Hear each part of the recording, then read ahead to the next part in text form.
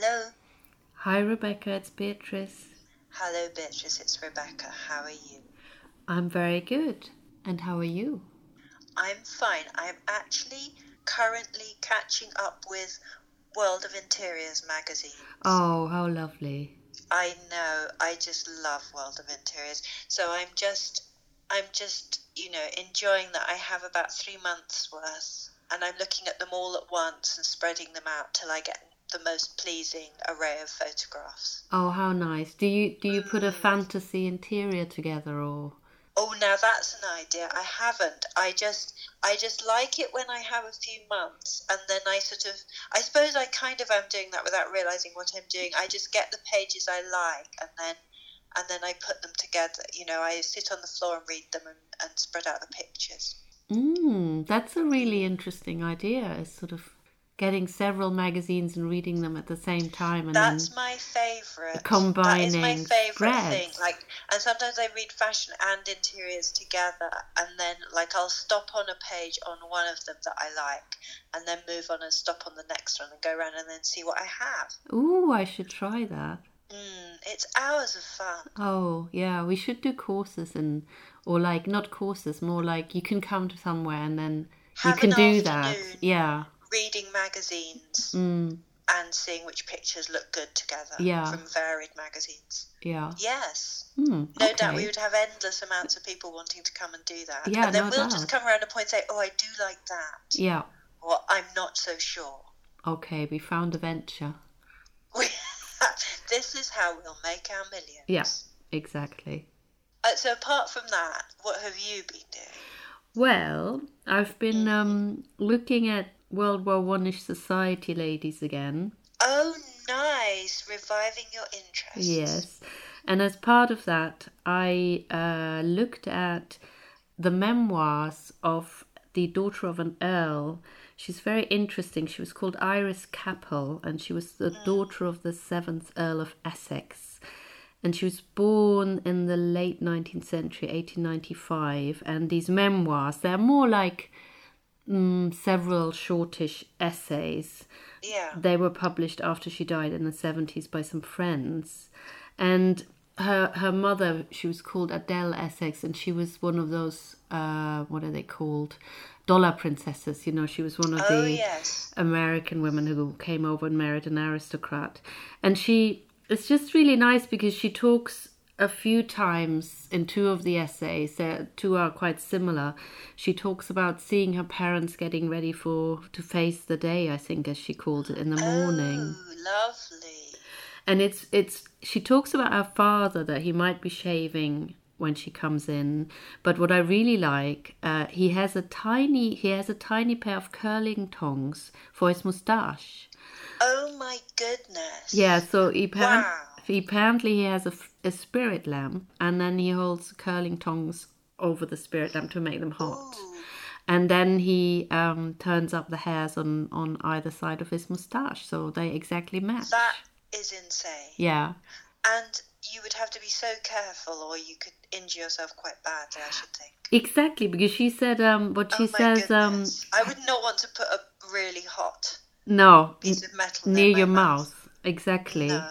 She actually says the tiny pair of curling tongues held so delicately in his great blunt fingers. Oh, that's so nice. And she said he had to be watched in breath-held silence for fear of causing the hand to tremble.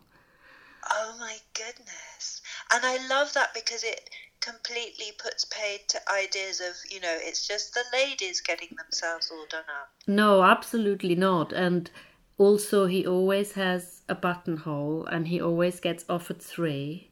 A violet or carnation or rosebud from his valet. I want someone to offer me a violet, carnation or a rosebud each day.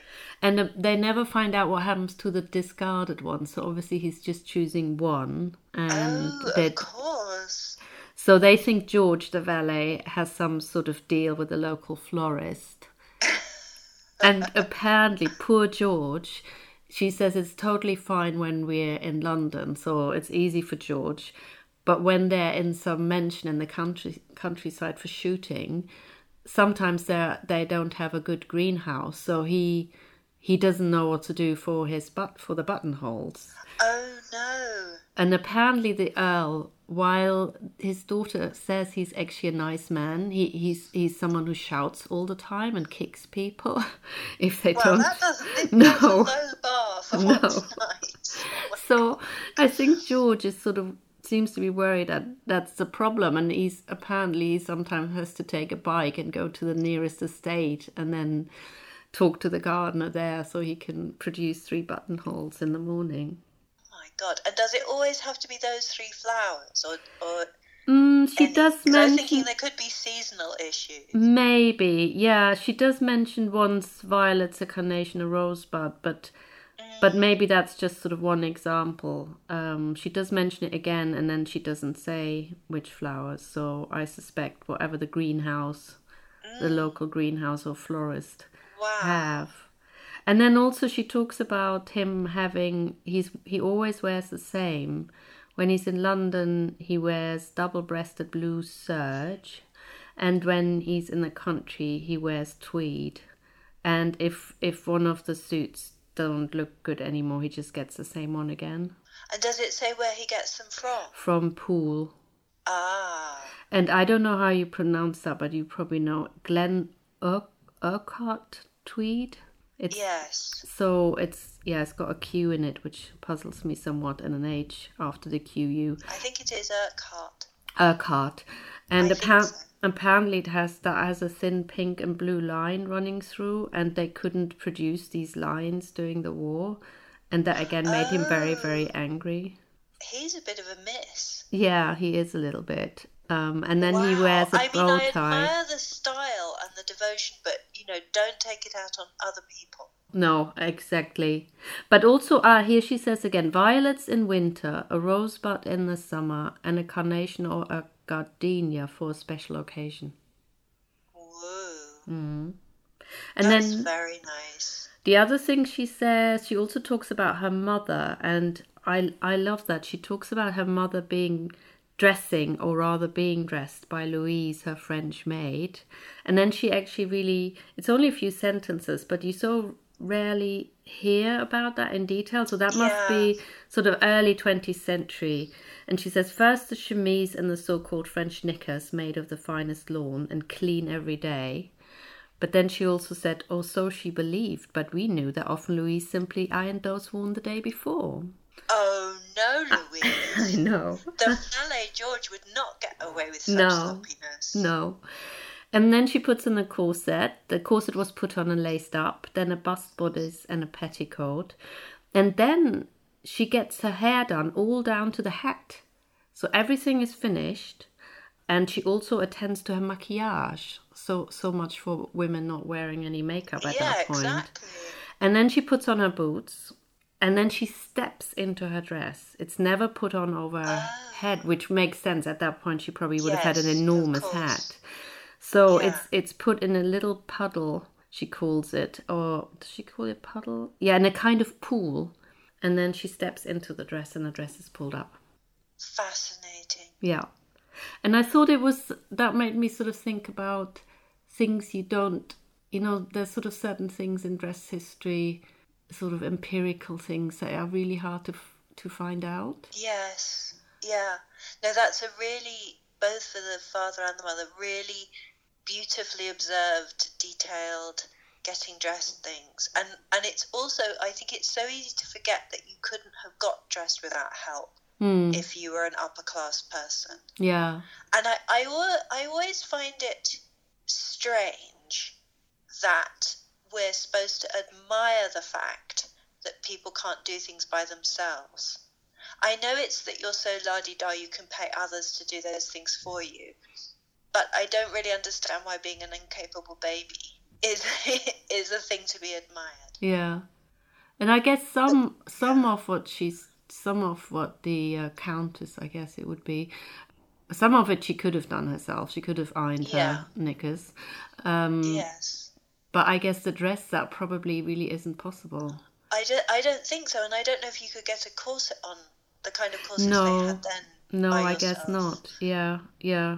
And she also talks about Louise having to do up the multitudinous hooks and eyes, usually all down the back of the dress. Because I suppose there isn't, it's like, just as there isn't a concept of comfort in the way we would think of it in clothing, there isn't one of sort of ease of use, either in terms of getting dressed and undressed or cleaning and maintaining it. Yeah, and I guess there's also on the maybe on the flip side, not sure that is actually the flip side, but you also get then garments that maybe you don't need so much anymore now, like dressing gowns, or because or this whole idea of slipping into something a bit more comfortable. Which, yeah, I guess in certain jobs now you probably still do that. You come home, throw a few high heels, and yes, yeah, it's just thankfully I don't. But it's no, thankfully we're not having to wear corsets to work. No. Thank goodness. But it's very interesting, and also that with the First World War, most of that will go. Yeah. That there's, for various reasons, yeah. Yeah, and I think it's interesting as well with the father, the kind of weird fashions in facial hair and the implements that go with it. And also I wonder if we would recognise moustache tongs if we saw them. I know, obviously I have seen what is it called, what you put at night over your moustache to keep it in place. Oh, that sort of funny mask thing that goes over your ears. Yeah. So I'm not sure I've actually seen an actual one, but I wouldn't be surprised whether, we probably have one at the Museum of London, probably several. But the curling tongs, I don't know, you probably would think they're dolls' ones or something like that. I know, and it's such a strange thing. I wonder when that became fashionable.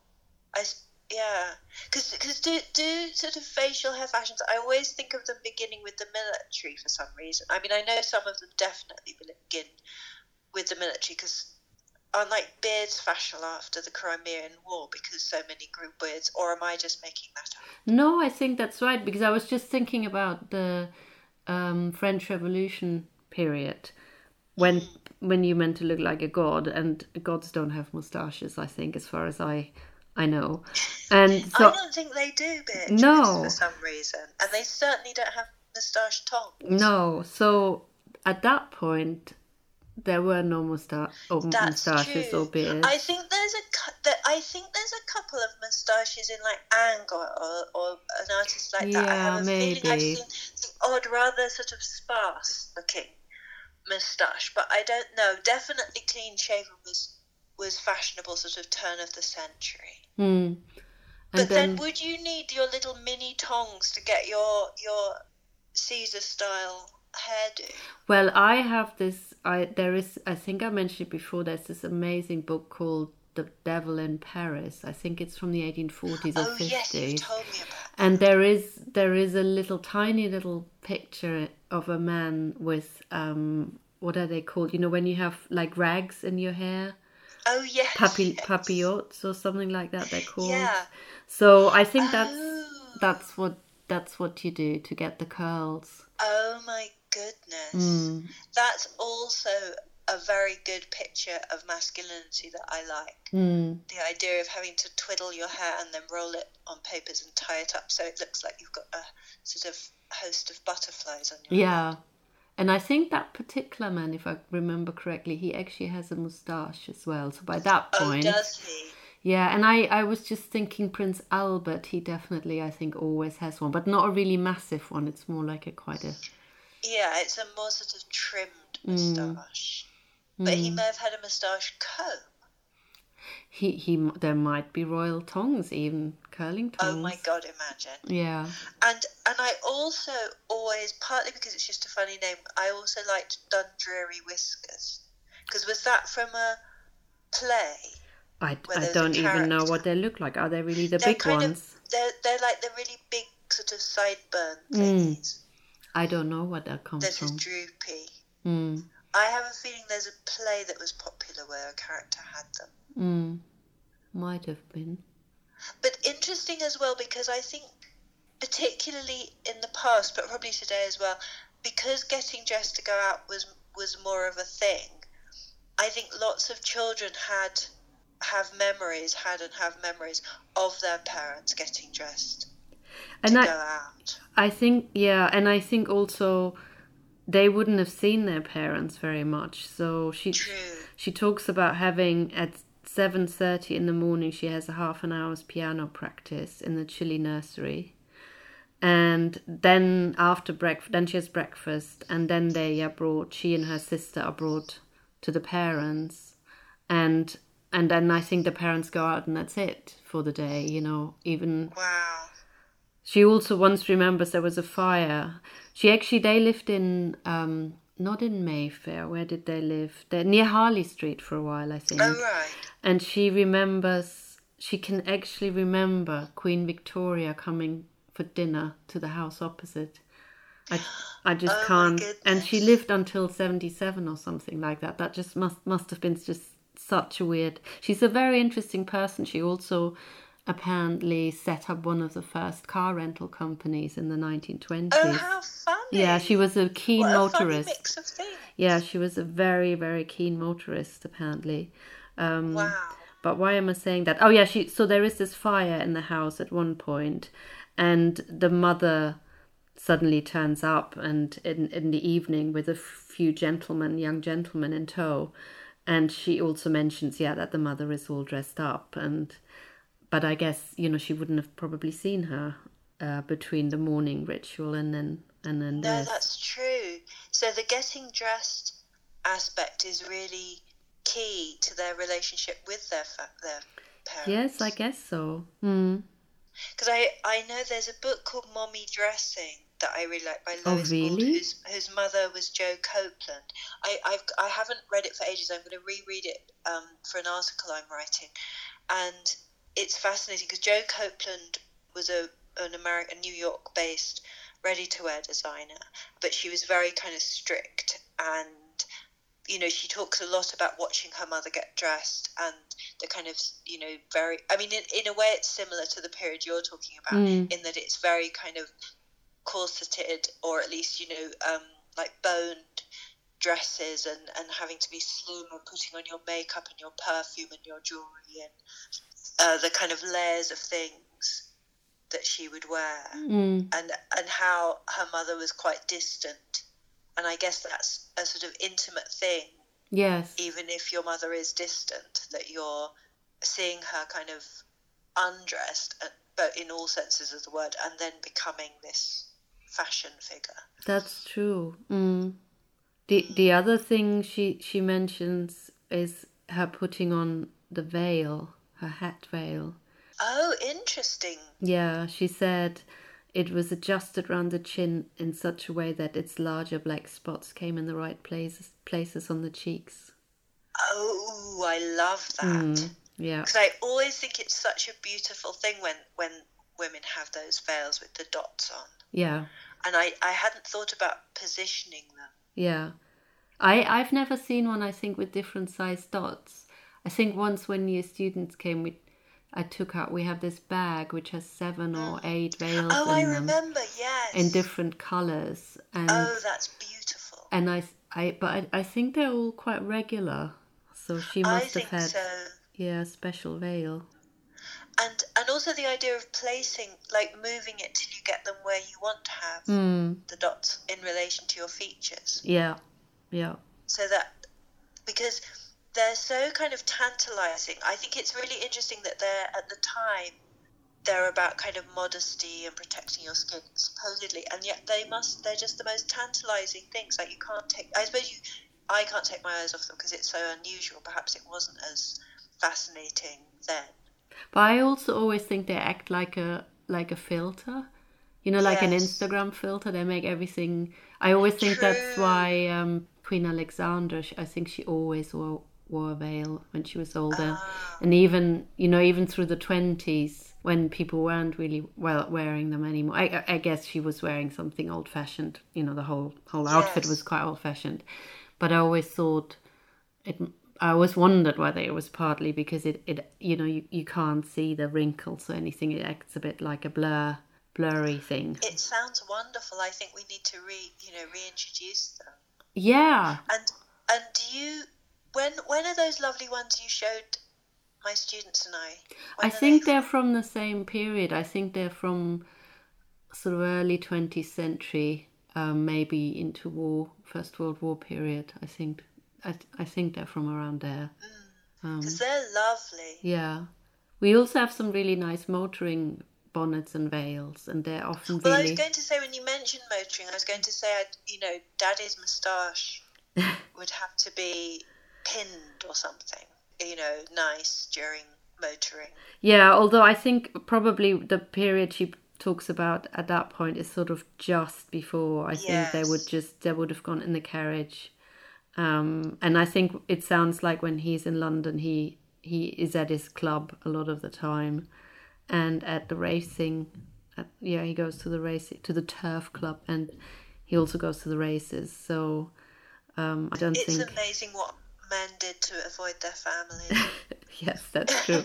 Although she does say he was fond of us children and liked to take us about with him. Well, that's nice. Yeah. And does she talk about getting dressed herself? Does she say anything about her outfits? She doesn't say much, but that she does mention that she wasn't particularly interested in clothes. And her mother, who was a well-known beauty and sergeant, painted her. And right. She made them these special clothes, the two children. And she said they were like gym tunic dresses. And oh, wow. And they had very flimsy belts, and he didn't like that. So he took the two girls to a saddler in South Audley Street and had them proper leather belts made. Yes. That's so funny. And she said that looked really weird with their tunics of electric blue taffeta with ruchings, and then they had these really, really big belts. Wow, I was not imagining electric blue taffeta with ruching. I was thinking of something much more severe. No. But yes, the idea of any element, like any two of those elements together is a bad idea, but then a big leather belt as well. Yeah. And she doesn't like that, and she doesn't like that she and her 4-year younger sister have to wear the same all the time. No, I can understand that. So she has to still wear socks when she's actually quite old. And then her mother at some point says she can decide what she wants to wear. And she doesn't know what to say. And after a while she sort of thinks about it. I think, what does she say? Oh, she doesn't want to wear combinations ever again. And that's all she can think of. She doesn't... what combinations? Combinations. I think there are underwear. Yeah, and they're just knickers and top in one. She doesn't want to wear those again, but otherwise she doesn't care. So she's not, for herself, she's not particularly interested in clothes. So I guess that makes That's interesting as well. And it may be, because I suppose watching your parents get dressed, if they're that fastidious, which it seems both of them were, particularly her father, that's going to take you one way or the other, isn't it? Either you're going to think this is the most fabulous and absorbing thing and I must do this myself, or you're going to think I am never spending time on this frippery. Yeah, and she must have gone... Personally, I'm absorbed. Yeah, I'm quite absorbed. But she must have gone... She then went totally into cars and learning mechanics and... Wow, good for her. Yeah, no, she sounds very, very interesting. She went to... Have you got pictures of her? There were some in this little booklet. Yeah, I've seen a few, but not that many. I'm not sure how to describe her. I just wondered if you'd also seen her or her parents in the magazines that you were looking at. I've seen the mother appears quite a lot. Does she? Yeah, the father, I tried to find a picture, and that was actually not that easy because she sort of describes him as looking quite stocky. And I wanted to see the moustache, basically. That's what it was. Of course, my God, we all want to see the moustache.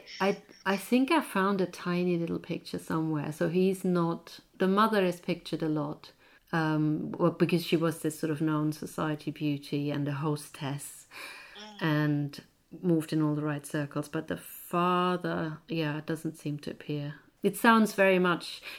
The daughter also says that when she sort of really knew them, as it were, they were sort of living separate lives pretty much. So they sound like a bit of an incongruous couple. And at some point, the daughter says, "I don't know what they were like when they were first married, but when I really sort of got to know them, they were living separate lives." Wow. After Because you said that the mother was American. yes. So but they were entirely based in England.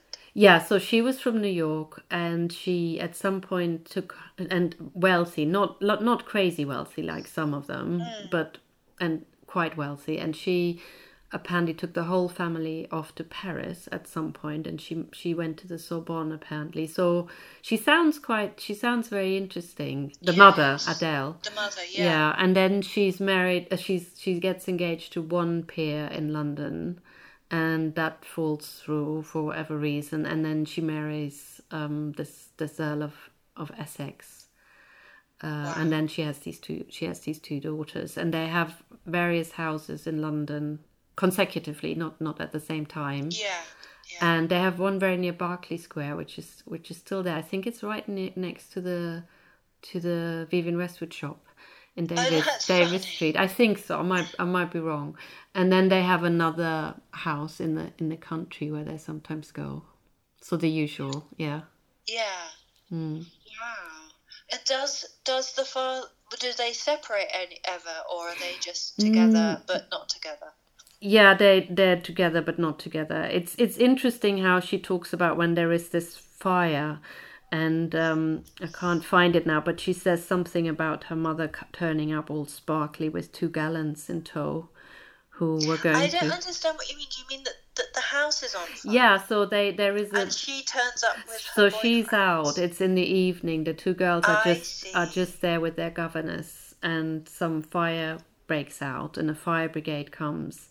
And then she says, "Oh, I found it now. My mother, out at a dinner party, was informed by telephone.